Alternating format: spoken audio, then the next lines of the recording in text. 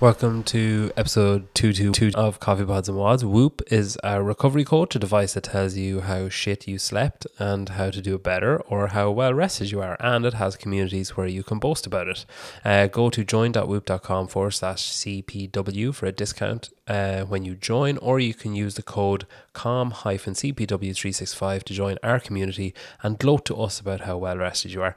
Rain Body Fuel can help you temporarily circumvent your Whoop recovery and make you feel invincible for long enough to get your squats in at the very least. And birdboxcoachingdevelopment.com is where you'll better yourself as a coach or as an athlete who's ready to become more coachable, and you can use pods for money off there. The hybridacademy.store are also offering you money off using pod 10. Go look better than you ever have and feel cool as shit. Speaking of cool as shit, Rad have another launch coming up, and this time sizing is true to size. So if you're a 10 and whatever you normally wear, get a 10 in these, because up until now people have been sizing up a half a size. Today's guest is Mads Jakobsen. We chat about commentating at regionals, organising them too, coaching, seminar staff, and moving away from CrossFit. You might know him better as CrossFit Dansk. That's his username on Instagram. Enjoy, listen, share, and tag.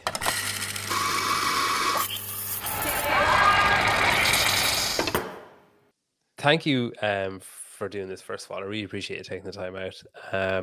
I was at Lowlands, and I was on the Friday, I think. I was there, and I was like in front of, say, where you and Chase were. Yeah. And there was not I ended up being upstairs, and I shouldn't have been. Like, I kind of snuck. There was like an unmanned escalator, and I just kind of wandered up. And I got some interviews and stuff. And I had messaged Chase, and Chase was like, "Oh yeah, come round." And there was like a barrier saying like, no entry on this point. And I was like, okay, that looks like it will be a bit of a piss take, because I'd have to go beyond that. And I was like, not only would I have to go through that barrier, I would then have to walk like 700 meters in full visibility of everyone. I've got like, there's no, like, it's like, oh, sorry, I took a wrong turn. It's like, there was no way of explaining it. So I just left it. But yeah, it was a great competition. Did you enjoy that's the first live one in a while now. How did you find it? Yeah. Oh, I really enjoyed it. I thought it was awesome. It was like Chase and I were talking about it, and I said it's kind of like a class reunion, but with all the people you want to meet. Like, all the assholes stayed home, and then you got to hang out with all your actual friends. And that's really what it felt like. And it felt like that, I think, for everybody. We met a bunch of the athletes to check in as well, and they're always happy to meet. But I mean, they're ecstatic to meet this time. So I think we're all kind of looking forward to it. And then it just really turned out great as well. So yeah. Is commentary something that you do a lot of? No. I mean, I do it for CrossFit competitions. I've been doing it for the functional fitness competitions a couple of times as well. But no. And had you done, like, say, regionals and stuff, commentary, or is the semi-final, would that be the biggest commentary you've done, or have you done other things in CrossFit? No, I've done the games. So I mean, that was pretty big. Yeah, no, that was pretty big. And then I've done regionals quite a few times, and then I did some of the sanctional events as well. So I mean, I've been doing it for quite some time now.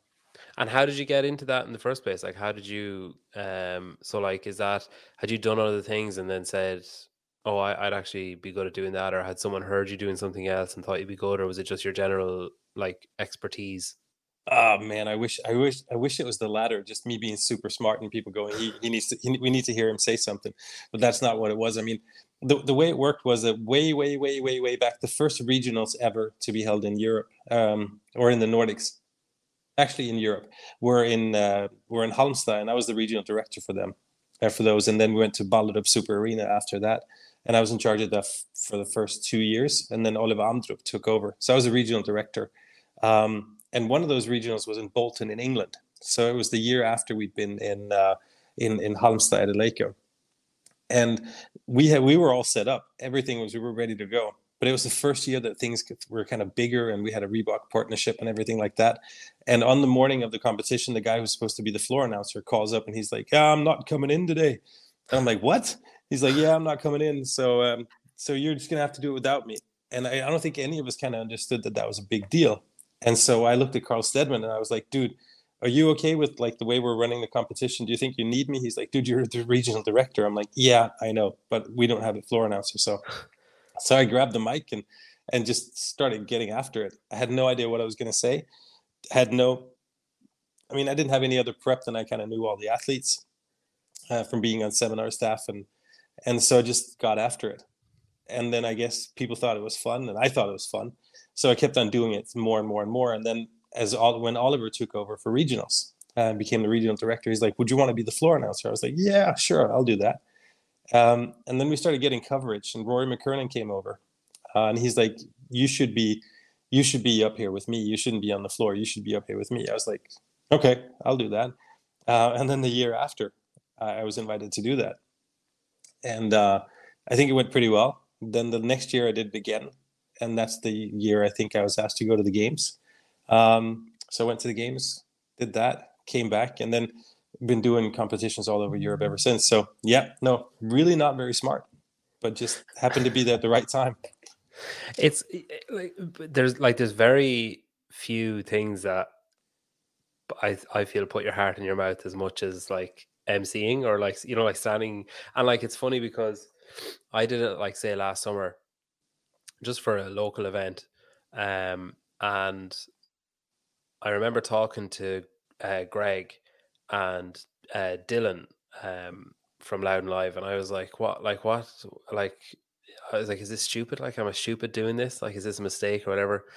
And it was interesting because both of them said pretty much the same thing as each other. They were both like, you know, placating at the start. They were like, "Oh, you'll do great" or whatever. But then the key point that both of them echoed was 90% of people won't listen to what you're saying. Like, they just Yeah. won't take any of it in. And then the 10% that do can't rewind. So like even if you say something really stupid, they're going Yep. to, at worst case is going to be, did he just say what I think? And then it's gone. And like, you Yep. know, what can you do? And he was like, people listen out for their own names, athletes listen out for the timestamps, and Yep. you know, like that kind of, and who's ahead, who's behind, that kind of stuff. So I think that put me at ease a good bit, but it is like gut wrenching. Like when you like, I don't think I've ever felt my breath like speed up so much before not doing something, or you know what I mean. It was Yeah. very, very weird. When you're commentating, then it's obviously very different because like people are listening to what you're saying, and people like kind of can rewind and can listen back. Is it a Yes. different kind of pressure doing that? Yes, it is. But I think I alleviated that stress pretty fast. Or I didn't do it actually. I think Rory and Chase kind of helped me out because I mean I was putting a bunch of stress on myself because they're awesome at what they do, and I really wasn't. I was just kind of shooting the shit out of what I know about the athletes, the boxes, the judges, the competition, and all of that stuff. But I really wanted to be better, and they pretty much just told me just do what you do, just slow down, say what it is you want to say. You're the expert commentator, so we're going to ask you why, and you're going to have to answer that question. So just do that, and then I just did, and then at the end of the day, I was like, if I do a bad job, they're not going to ask me to come back. I'm trying to be nice to all the athletes because I think it's amazing that they kind of put themselves on the line and they go out there and perform in front of a bunch of people. I mean, that's got to be gut wrenching. So I was really nervous to start with, but not anymore.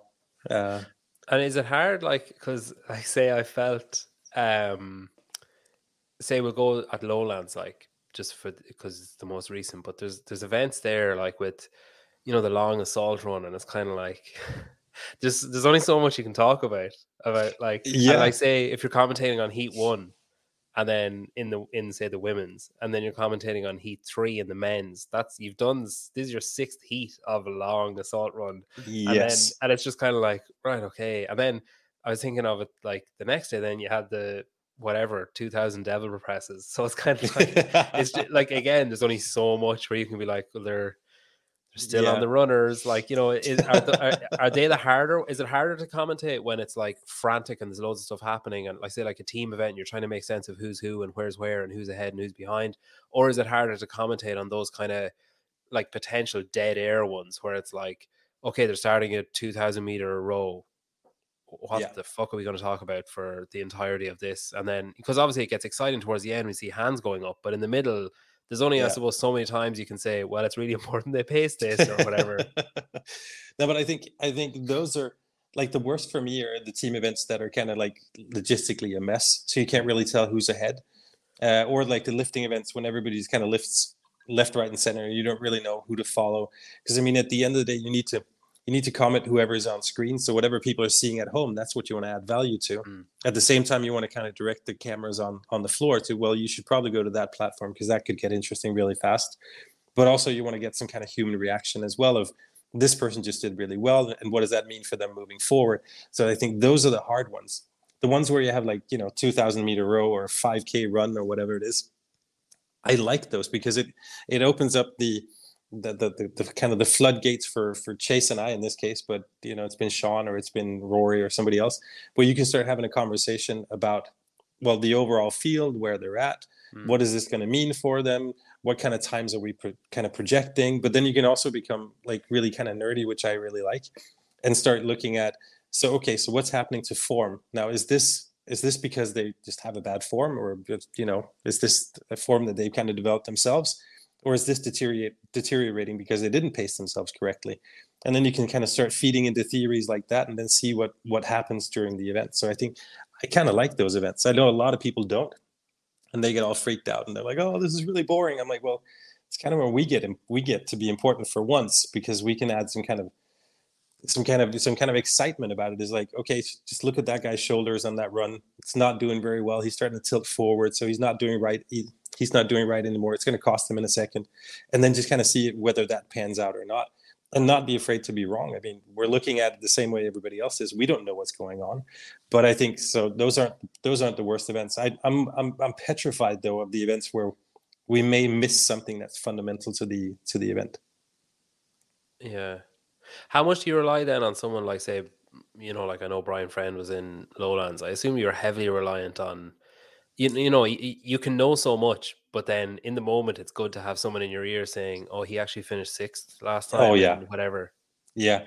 No, I mean, having Brian around, or being able to get somebody like Chad Schroeder as well, to have them kind of in the background, it just means the world. I mean, it's just I can't really explain how much it is, because it's just like you said, it's kind of like a cheat sheet where it's like, I wonder, well, and then it's like ding ding ding, there you go, and then you get all these little points, and you're like, how did you remember that? Who are you anyways? And then they're like, I don't know, just had the numbers, and then they just keep on feeding you those numbers. So you kind of you build a narrative out of it, but that they do become the backbone.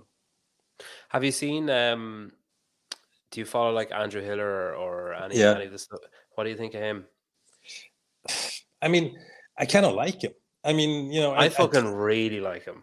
What I like is that he's completely honest about it. He's like, oh, dude, this is clickbait. This is what it is. But he speaks his mind, and I like that. Now, whether you agree with the opinion or not, it's not really important. I just like that it's uncensored, it's uncut, it's kind of raw, and I think he speaks what a lot of people have on their mind as well, especially now with all the stuff that's going on with the Nordic team, where Victor's been disqualified and everything. I appreciate what he's done before, and I really appreciate the post he made about that as well.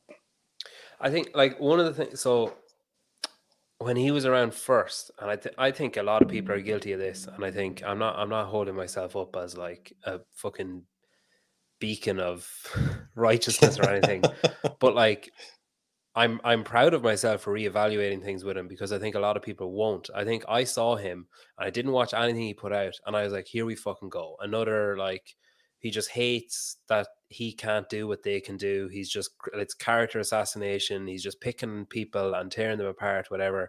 Didn't watch any of them. And then I watched him on Savan's show, and I was like, oh, fuck, maybe I was wrong. Yeah. And then I watched him on Savans again, and like another couple of times, and I was blown away by, like, one of the things that impresses me most about Brian Friend is just his encyclopedic knowledge of, like, he can be like, well, yeah, in 2013 there was an event, and he'll just pick something, and you're like, how the fuck do you remember that? I know. But Hitler's the same. Like, Savan was saying something about, and so there's two things I like. One is that he can be asked a question and he'll say, oh yeah, I think like 2015, such and such a person did whatever, and you're like, wow, that's really impressive, like that you can remember that, and like also a little bit pathetic, but impressive. And then, but then he could be asked another question, and he'll say, oh, well, I actually don't think so, but I'm not sure. Maybe my memory might be failing me a little bit there. I think maybe just can't think of anything off the top of my head. And it's like, that's also impressive that he's comfortable Yeah. saying like, I don't know, or he's Yeah. comfortable saying like, I think so, but I might be wrong there. And that, I think, gives extra weight when he says, I'm definitely right. Exactly. Because he can hold his hands up and say, oh, not really sure about that. So I think, yeah, no, I'm definitely someone who assumed he was an asshole, and in so doing made an asshole out of myself. But I like, he's coming on the show soon. I've been in touch with him a few times. I think, like you say, the stuff he's doing where and it is clickbait, and I don't like clickbait, but I like what he's doing with it. He's not like, and he's made no secret of the fact that he does want clout. He does want like recognition Yeah. himself, which is fine. I'd rather him say that than pretend he doesn't when he really does. But Yeah. also, it's like the Nordic thing, like, you know, like they're the things that everyone is disgruntled about, but nobody's able to do anything about. So the bigger he gets and the Yeah. more limelight he gets, surely the more of an influence he can have and stuff like that.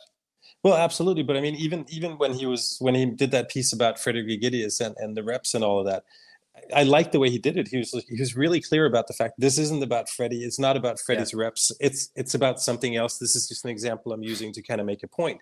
And so it's not. I was afraid that it was going to be character assassination and just like, I'm going to use these people as stepping stones to get my 15 minutes of fame. But then you start listening to it, and it's not. I mean, it's got a valid point, and he's looking for an argument or a discussion about it. And I think that's what we need to do. Is kind of like cast a light on the troll in the corner and watch it disappear. But if you don't, then it's just going to get worse and worse. Yeah. And I think that's what he does really, really well. And I like that that he uses people and scenarios that actually happened so that everybody can relate to it. But he's also not dumping a bunch of crap on these people. He's just like, it's not your fault. I mean, if you're being judged that way, then obviously you're going to do this, or if this happens to you, you're going to do this. But I like that. No, I like him a lot. I think I enjoy it. Yeah. Are you still on seminar staff? No. So I left a long time ago. Yeah. And because you owned CrossFit Nordic originally, Yeah. didn't you?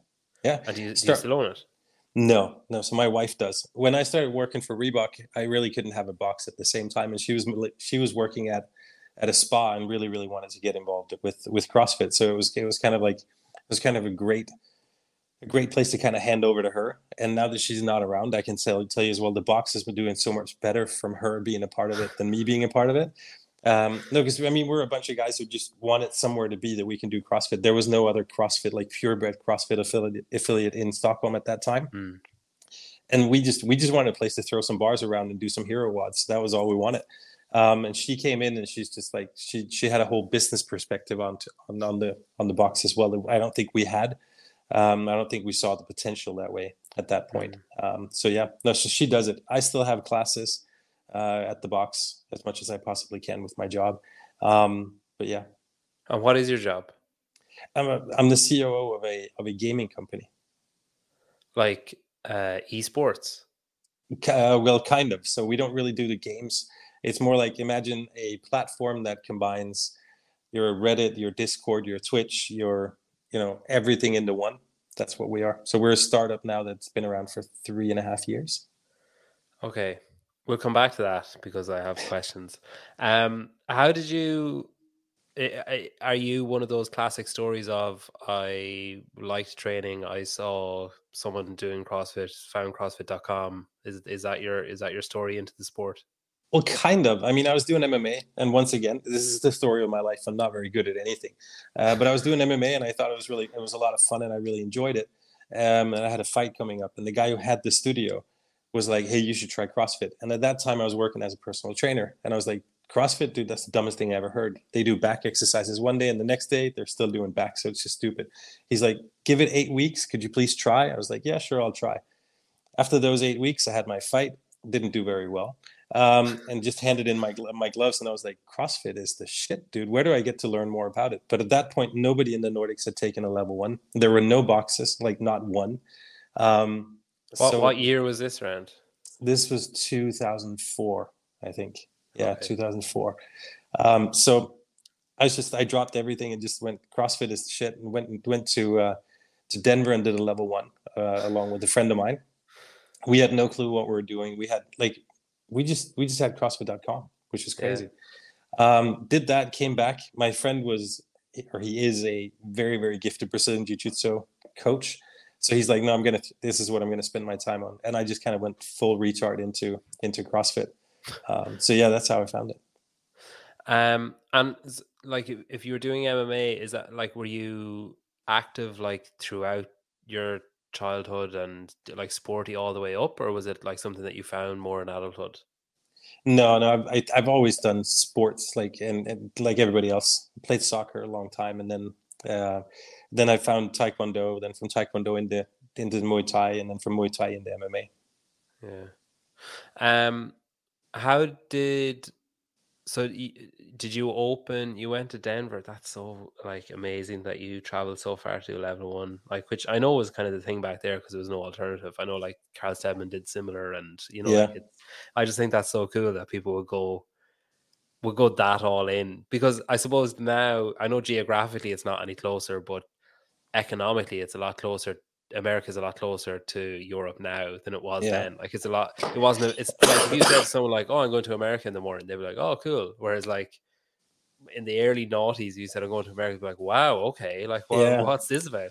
Um, it's yeah. I just find that so impressive that you'd go that all in. And then how was when you came back? Then was it say um like two needs being met by people they were looking for seminar staff in Europe and stuff, and then you were like one of the early adopters and knew more than most about it? Is that how that worked? Well, they weren't really looking for anybody when I got back. So what happened was I got back and I was just like, this is so much fun. This is so cool. I had a blast in Denver. So I told my wife that, we need to go to Santa Cruz. So not too long after that, we packed up our bags and we pretty much spent our entire vacation. So 3 weeks in Santa Cruz. And so in the old HQ when it was back in the garage. So we went there and got to hang out with Greg Amundsen, Annie Sakamoto. Coach was still there. Nicole was hanging out there as well, and just worked out. So just that's all we did. And they were just looking at us like, you traveled from Sweden to work out in a garage. We were like, yes, this is so awesome. And we just hit it off really well with them and Hollis Malloy and everybody else. And that was back when Brendan Gilliam was also a part of the crew before everybody kind of split up. We got along really well with everybody. Started hanging out like after we kind of worked out as well.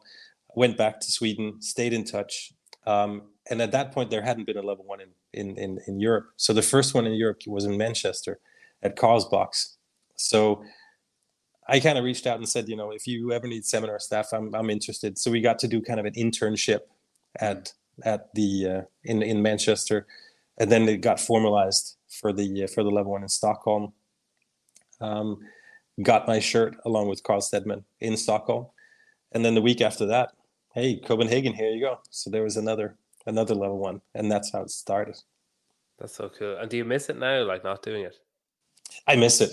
I mean, I had such a blast on seminar staff. It was just getting to meet people in the boxes, people who were kind of, just as fired up about CrossFit as I was at that point. And so yeah, no, I do miss that. Yeah. Yeah, because it's funny. Like I've said to a few people that I want to do it, and I have like people saying like, "Oh, there's probably like not a lot there that you won't have heard like by interviewing people or by just being around it and whatever." And it's like, yeah, but like imagine just being in a room where everyone has the exact same interests as you and everyone's as hyped to be there as you are. Like it's so rare. The Yeah. only other thing I can think of is like, when you're at semifinals or if you're at a concert of an unusual band, like Yeah. where Yeah. everyone there is there because they like that band, not just because they heard Yes. one song or whatever. Yeah, it's a unique kind of atmosphere, I think. Well, I think it's both that, and I think it's the rest of seminar staff as well. I mean, we had a blast. We were a really, really tight kind of gang, and we we were hanging out a lot, and everybody was incredibly supportive of everything that you wanted to do. So that was every time you got together, it was with people who genuinely cared about you. And that kind of spilled into the level ones as well, where it was this thing of somebody would show up and they'd be an aerobics instructor, and you'd be like, okay, so what are the experiences that you have? We were also hungry to learn, and we weren't like, I think one of the great things were that at that point we weren't too caught up in, oh, this is CrossFit, this isn't CrossFit. It was more like, what is it that you do when you have a class that works really well? Now let me show you CrossFit, but also tell me about what it is you do, or you're a long distance runner. And so there was this humbleness to, we're teaching you CrossFit methodology, but we're also wondering where you're from and who you are as a person. And I think that just made for a really, really positive environment. And then after a while, my wife became a part of seminar staff as well. So, I mean, that was kind of awesome. Yeah. How did it come to an end then? I just, a bunch of different things where it's like, it was a bit of work. It was a bit of, I think I'd kind of had my fill, and seminar staff got to a point where it got so big that I just felt like we weren't that group anymore.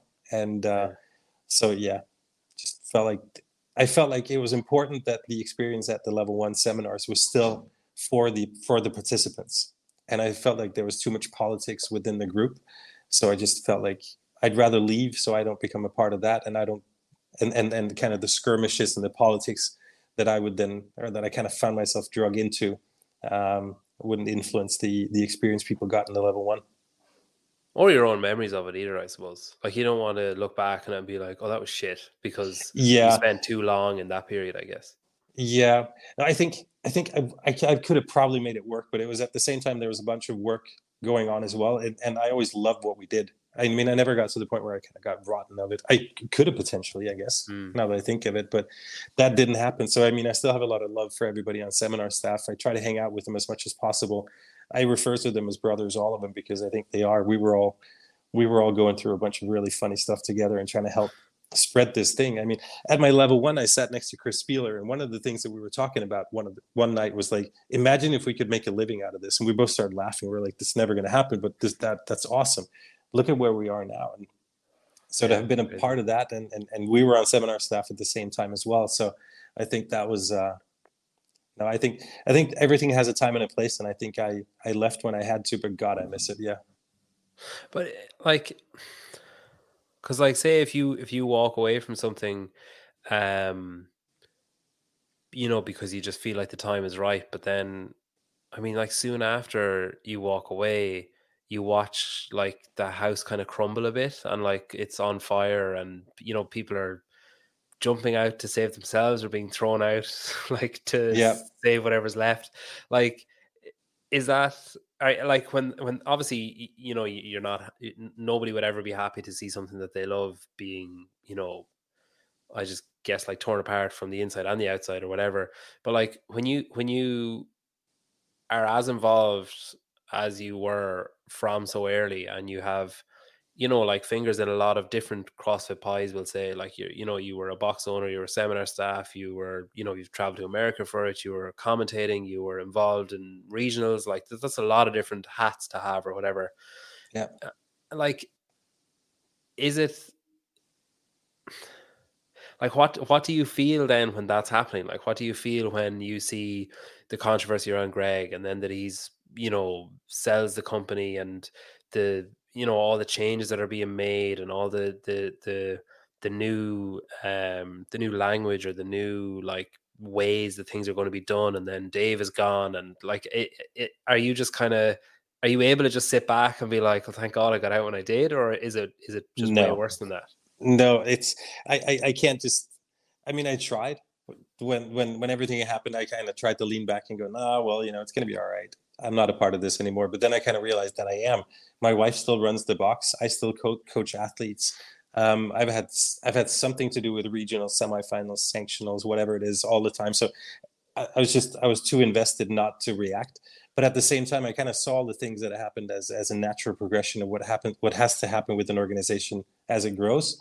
And so I don't think I was as upset as a lot of people were. I think it was more, I kind of saw it as a natural progression of what had to happen. Every single solitary company I've ever been a part of, where that's had like an entrepreneur that kind of started and drove it to a certain point, these things have happened. It's bound to happen. Large multinational national companies that I've been a part of, same thing happens.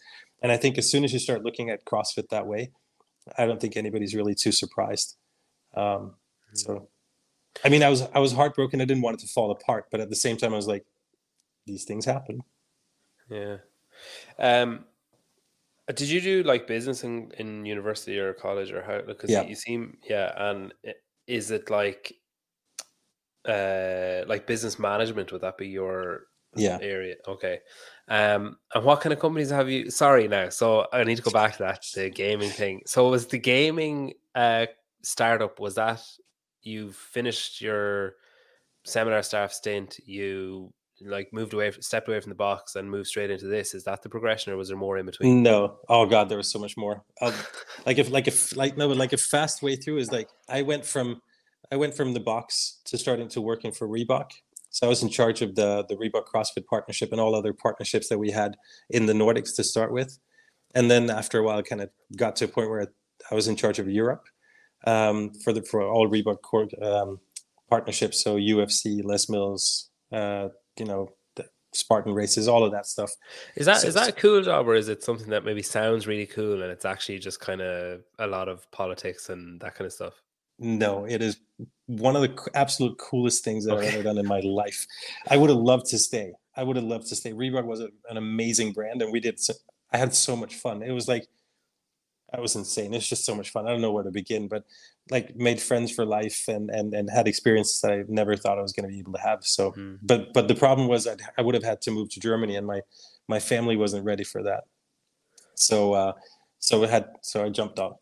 Hmm. Everything I ever did. The one common denominator has always been that if I have to choose between this and my family, I'm always going to choose my family.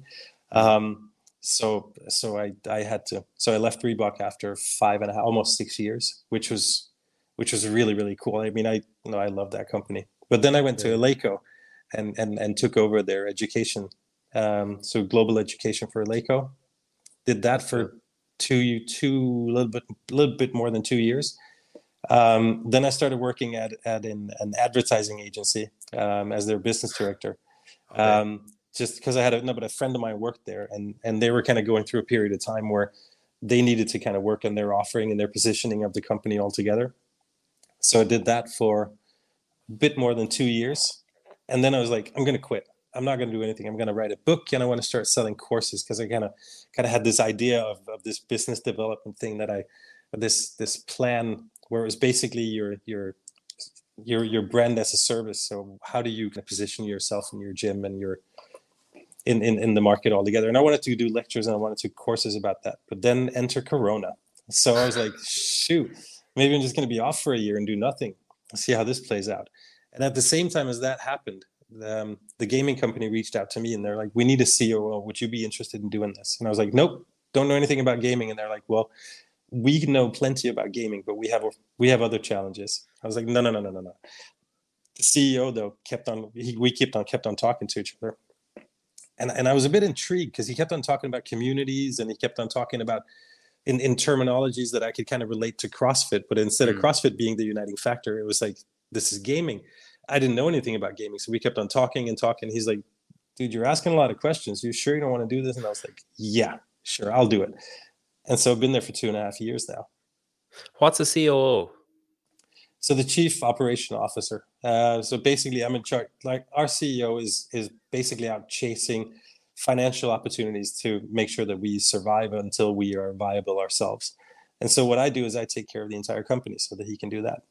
Okay, that's cool. You kind of mind the house while he goes from bank to Yeah, bank. yeah. Bank to um, bank investors, all the stuff that he does. Yeah. that's cool.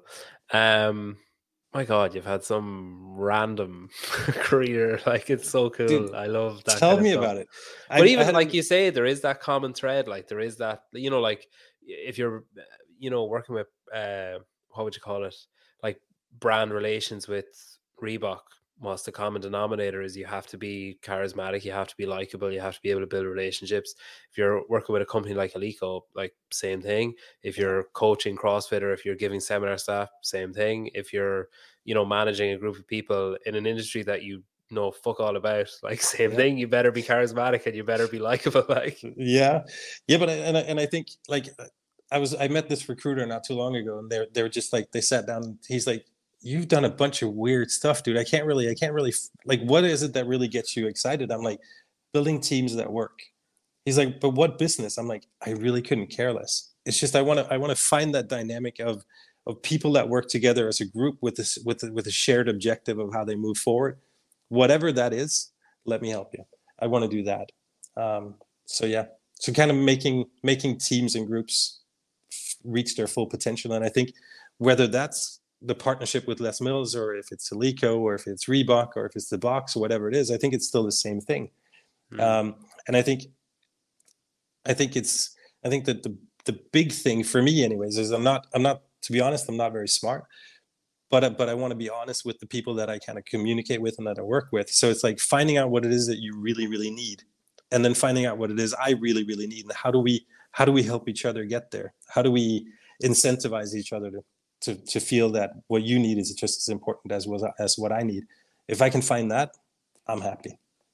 Yeah, it's interesting to say you're not that smart. I think if you truly weren't that smart, you wouldn't know that you're not that smart. You know, like Well, you'd pretend that you're really smart and you'd like, make sorry. it seem as if you are. But I think, yeah, no, I think you're maybe downplaying yourself a little bit. I think you wouldn't have No. been as successful as you have been in all the things you've done. Like Oh, you thank you you. wouldn't have lasted more than a week at seminar staff. You wouldn't have lasted. People were like, who the fuck is this guy? When you got to Reebok or you got to Eleiko, they were like, who the fuck brought this guy in? Well, they may have thought so. No, but I think I think you're right to a certain degree. It's just that I get to hang out with people that are genuinely super smart. Like you meet Brian Friend, and you're like, how on earth? You meet Chase, and it's like, I don't know how you did that. You go to Eleiko, and you meet the guys who like sit there and do the math on the barbells and make sure that it's like, who are you people? And you suddenly just feel more and more stupid, but you're aware that you're stupid, so you get to ask all the smart questions, I guess. Yeah, I think I definitely empathize, or like what you're talking about there resonates deeply with me there from doing this, where like I'm interviewing people and it's like, God, you ask like great questions, and it's like, yeah, I'm probably asking things. You usually hang out with clever people, so like they know the answer to all these questions. I'm asking questions that like I'm like, huh? You run fast by running fast? It's like this doesn't make any Huh. sense. You move your legs. Yeah. You mentioned managing teams, and you mentioned getting groups of people to work together, and to that shared objective is the goal. You were the European coach for invitations, like that was the Sam Briggs, or the world's coach, wasn't it? That was the Sam Briggs Yeah. and Cara team. Like, Yeah. God Almighty, I've forgotten the year. I think it was 13. 13. Okay, yeah. Yeah. Like when you're asked to do that, or when you're approached about doing that, or when it becomes I don't know, like a reality that it's happening, Yeah. and these are like the biggest names in the sport, and they're going up against like the biggest names in the sport. Are you excited by the challenge of, again, like, getting a group of people to work together, or are you like, oh fuck, like maybe I shouldn't have said anything about this? I think it's a mix. No, but I was really excited about it. I was like, this just, it tickled everything in me. Like, how do you get people who are usually individual athletes to work together in a team? And you basically got 3 days to make it work. And on the other side of the fence, you've got these superheroes that worked out a little bit on their own. They've worked out a little bit together, and it's like, then there's the media, there's all these expectations, and then after a while you just kind of go, well, they're not my expectations. So how do I solve this? And then you meet these people, and I mean, I've met Sam Briggs since competition was hardly a competition. We were all just hanging out, high fiving, chest bumping, and Sam Briggs was competing at, I think it was Divided We Fall, and we all slept at Matthew Evans' house. So I mean, from way back then, and she drove me to the arena the next day. So I kind of known her for a while, and Annie Thorisdottir, we've known her since the first European regionals at Eleiko as well. So I knew some of these guys, and I kind of figured, well, the rest of them are just the same.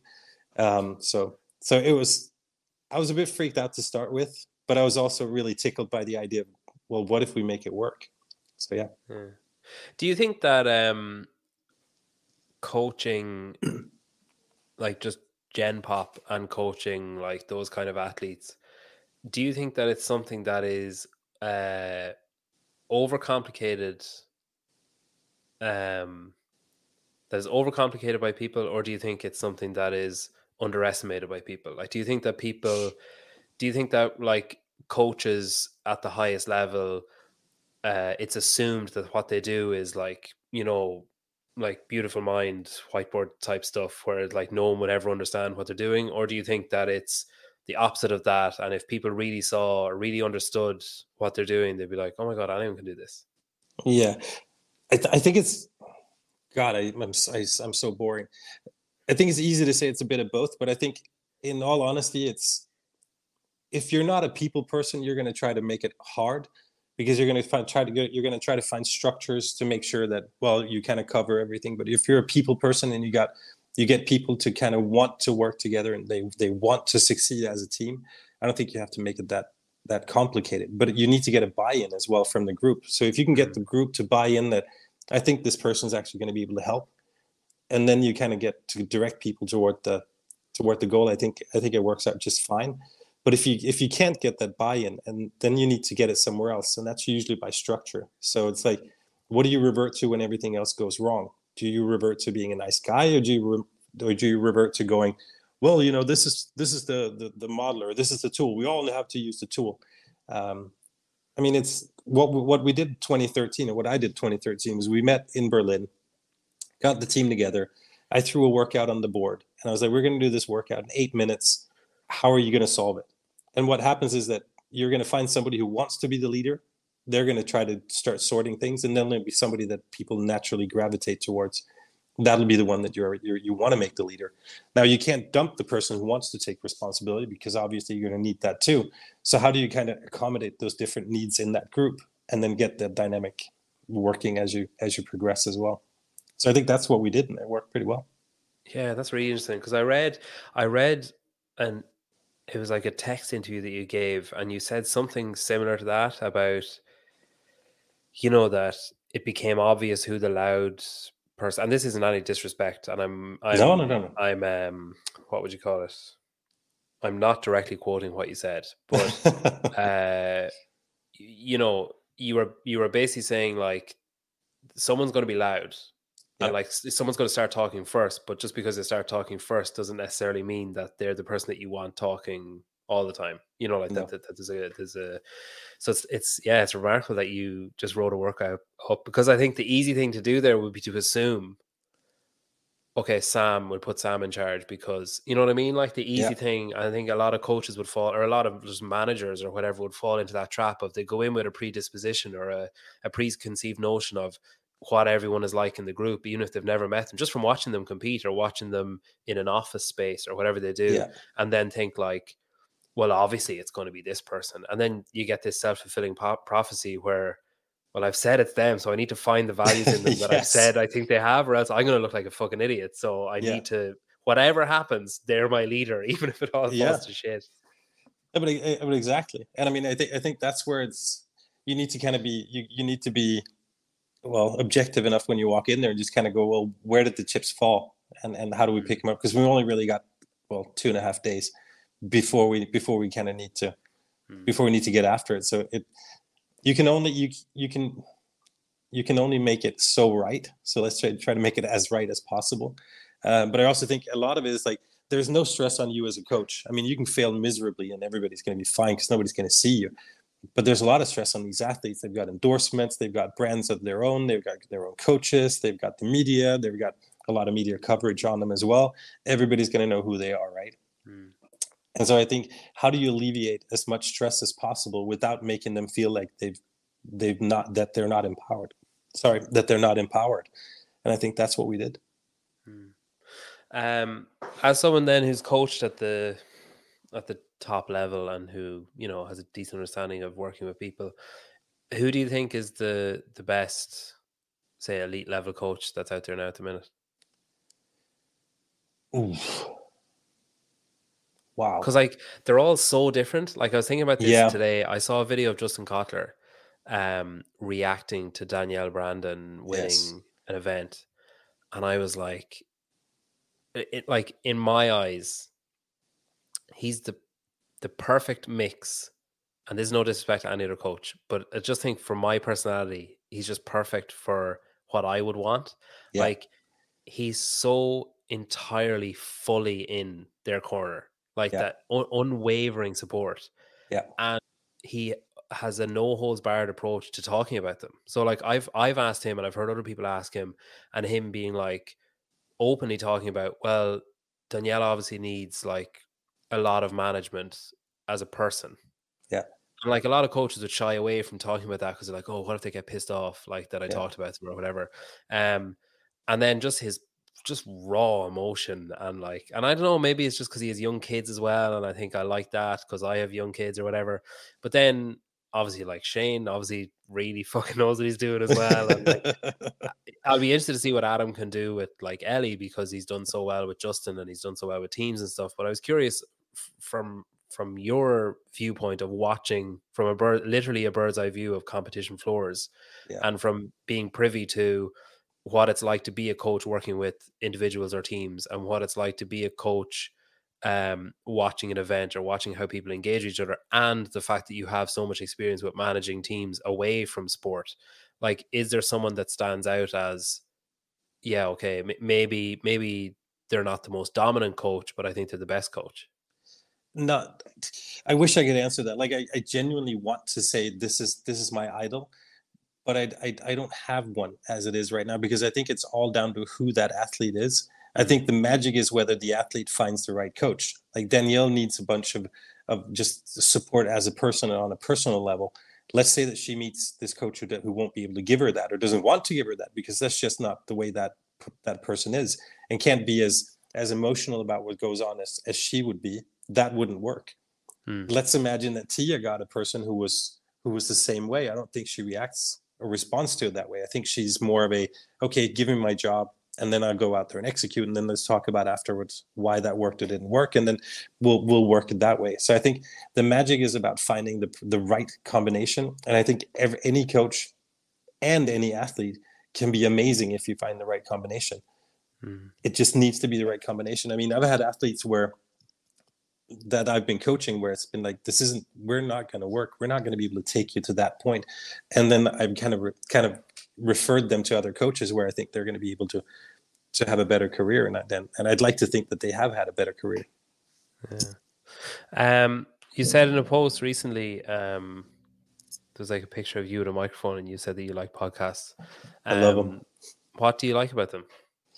I like conversations. I like conversations with people. I think it's yeah, I don't know. I just like listening to other people's, like when you get to a point where they speak their mind freely, where it's not like, we're looking for a sensation or whatever it is. It's just a conversation. I just really, really like that. And I can get completely engulfed in anybody who's, it used to be you'd say that somebody's a nerd and it'd be like, oh, that's a bad thing. But anybody who's like genuinely passionate enough about anything to kind of take it to extremes, I want to hear about it. And podcasts, I think, are the perfect vessel for that. Yeah, I think like one of the good things about them as well is that it's starting to happen now a bit, unfortunately, but they're not like commercialized yet. They're not like owned by big brands yet. They're not, No. like if you tune into a radio station, you're going to hear their side of the news. You're going to hear their side of, like they're going to push certain things that they want talked about, or the way that they want you to feel about certain things or whatever. And it just becomes like you can flick through all the different radio stations, and the opinion will be different, but the delivery will be the same or whatever, Whereas I think with podcasts, there might be some similarity in delivery, but the opinion will be different, or like it'll be so vastly different in delivery that it doesn't matter that the opinion is the same or whatever. Now there are obviously, I don't know what it's like globally, but I know there's like a fucking AIB podcast, like, like a bank podcast. And it's like, why have we got a podcast ran by a fucking bank? Or why have we got a podcast ran by a baby food company? Like this is, like, can we not just have dickheads like me with a microphone in their front room and instead of like, when you see, I remember I was talking to somebody recently and I was like, I don't know, they put up a post or something or a story, and I replied to it. And I said, oh, it's like, best, they were starting a podcast, and I was like, oh, best of luck with it. Like, it'll be fun or whatever. And they replied and said, oh, thanks guys. And then I said, oh, it's actually just me. Like, it's just, there's no plural, like it's just one person. And then they said like, oh yeah, it's just me this end as well. And like, like whatever, like, whatever producer is there. And like they started listing off like all these job titles, and I was like, okay, like, What? technically it's just you replying to this message. I assume you're not all typing a letter each, but like this is not a one-man operation. So yeah, I think that's going to become more and more prevalent where there's conglomerates moving into the space. So I just kind of hope that it doesn't dilute it too much, because like you, I like listening to, and it's funny as well where I've spoken to people who are like, oh, like especially after I had Savannah on, who are like, oh, I don't know how you can fucking listen to him. Like, Jesus, he's so stupid. Like the opinions he holds are so whatever. And it's like, okay, yeah, fine, whatever. Like, just skip that episode. Like, just Exactly. if you really feel that way about it, just no judgment for you feeling that way. Whatever. Like, you can skip it, or you can just not listen to it, or whatever. Yeah. Or as is, and there's a nice little circular narrative appearing here from the start of the episode, but you might change your mind if you actually listen and not just hear what's being said, but actually listen to it. Where, Yeah. okay, there's a lot of stuff Savan says where I'm like, oh my fucking God, like, what are you talking about? But like, at least once an episode listening to him, I'll stop and be like, fuck, I never actually thought of that way. Or I wonder how many other people think like that. Like, maybe that, Yeah. Explains why that person said that time, or whatever. Like, it's an interesting way of looking at things. And if nothing else, it's entertaining. Even if what he's saying Yeah. is total cockrot, it's still Yep. entertaining. No, but I mean, I think Savan is batshit crazy. He's always been absolutely fucking off the rock. But I mean, I met him just when we opened up CrossFit Nordic. He came for CrossFit to Sweden right before we had the regionals, and then he was hanging out at the box, and I don't know. We hit it off really, really well. Now, do we agree on everything? God knows, no. Have we had our discussions about a bunch of things? Absolutely. Does he think I'm absolutely insane? Probably. Do I respect him though, that for his opinions? Absolutely. That doesn't mean we have to agree. And I think that's one of the things that I like about podcasts and about Savan particularly, is he's okay with people not agreeing. Yeah.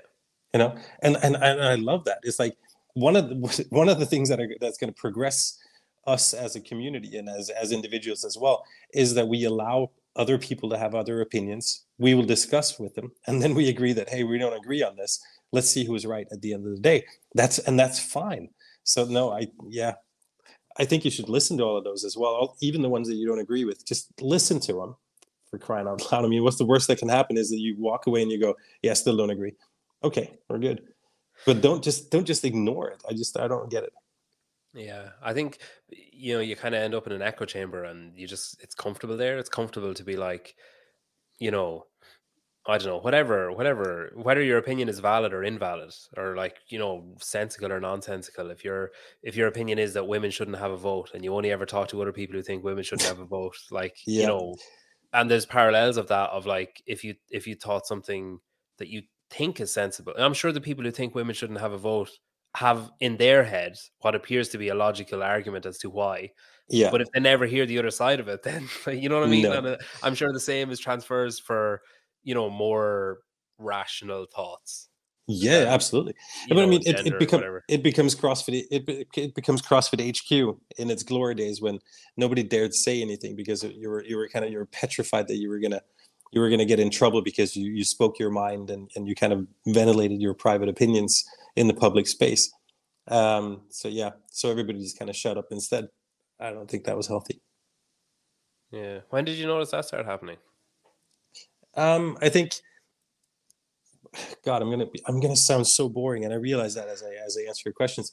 But I think as soon as CrossFit became global, as soon as Reebok came on board, and more money kind of came in from seminars and from everything else, and it kind of grew, and there was a narrative that was really important for CrossFit. I think that at that point, instead of just allowing things to happen and then just kind of roll the way it had in the past, I think CrossFit was trying really hard to control the narrative, and I think people were managed by fear. So it was like, hey, don't talk about this, don't say this, you can't say this, and if you do, then people started within the community started saying stuff like, oh man, I said this and that, and so this and that happened to me, and it was like, So other people started shutting up as well. And I think that was unfortunate, because I think one of the beautiful things about CrossFit to start with was, if you read level one, it's like, hey, I have no ego, is what everybody said at level one. It's like, if you show up tomorrow with roller skates, a little skirt, listening to whatever on a boombox, cruising around the street, would you beat me at our tests? I'm going to start doing the same thing tomorrow. And that was kind of like an open to, hey, show me what you got, and if it's better, then I'll start using it. But after a while, that's not what happened. It took us a long time to acknowledge officially that people who were competing at the games weren't using CrossFit.com as their method, their medicine, right? That took us a while. Mm-hmm. Even though everybody knew us, like these guys are doing 2 a days and they're almost pros. So yeah. I think that is getting better, though. Got to say that. I think that has gotten a lot better over the last years. Yeah, well, I mean, apart from anything else, there's an opportunity for the ecosystem to grow and coaches to, make a living and athletes to make a living and that kind of stuff, which is important as well, because like, up until recently, they were kind of just gladiators that went in for our amusement or whatever. And now at least they can, they're not really slaves anymore. They can, and I don't mean to demean or to, belittle what slavery led to or what slaves went through, but like they were like, they were essentially going into an arena to entertain us, and then I was like, all right, that's done, see you next year. Whereas now at least they can have this kind of steady flow of income, and they can maybe grow into a professional or a professional sport or whatever. I didn't mean as much for athletes, because I think they always kind of spoke their minds. I was more within CrossFit HQ. I think there was a period of time where people who worked for CrossFit HQ wouldn't speak their mind, and as a consequence, I think development within the company it didn't stop, but it was slowed down a lot. And I think that's changed a lot. So I think a lot more voices are being heard within CrossFit HQ now. And I think as a consequence, I think the company is evolving faster. Well, look, I could talk to you all day. You're a fascinating man. We'll finish with a quick fire. Yeah. So barbell or dumbbell? Barbell. Cardio or gymnastics? Cardio. Commentate or coach? Coach. Box or competition? Box. Bike or run? Oh, bike. Thrusters or burpees? Burpees. And Denmark or Sweden? Sweden. Wow. Oh, yeah. I really didn't expect that. That's interesting. You didn't? No, I don't know. I traded in my Danish citizenship for Swedish citizenship. Like figuratively or literally? Literally. Why did you have to trade it in? Can you not keep both? I didn't. I could have kept both, but I've got my wife here. I've got my son here. I'm not going anywhere. So I was just like, if I'm going to commit, I'm going to commit 100%. I want to be here. What's that? Burn the boats, isn't that? That's it. That's exactly what it is. Well, listen, this was fascinating. You're a great guy to talk to.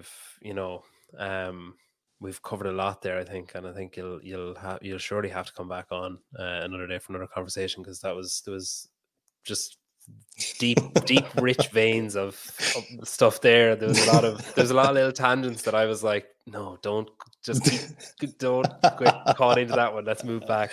But listen, that was brilliant. Thanks very much. I really appreciate you coming back on, and hopefully, are you going to Strength in Depth?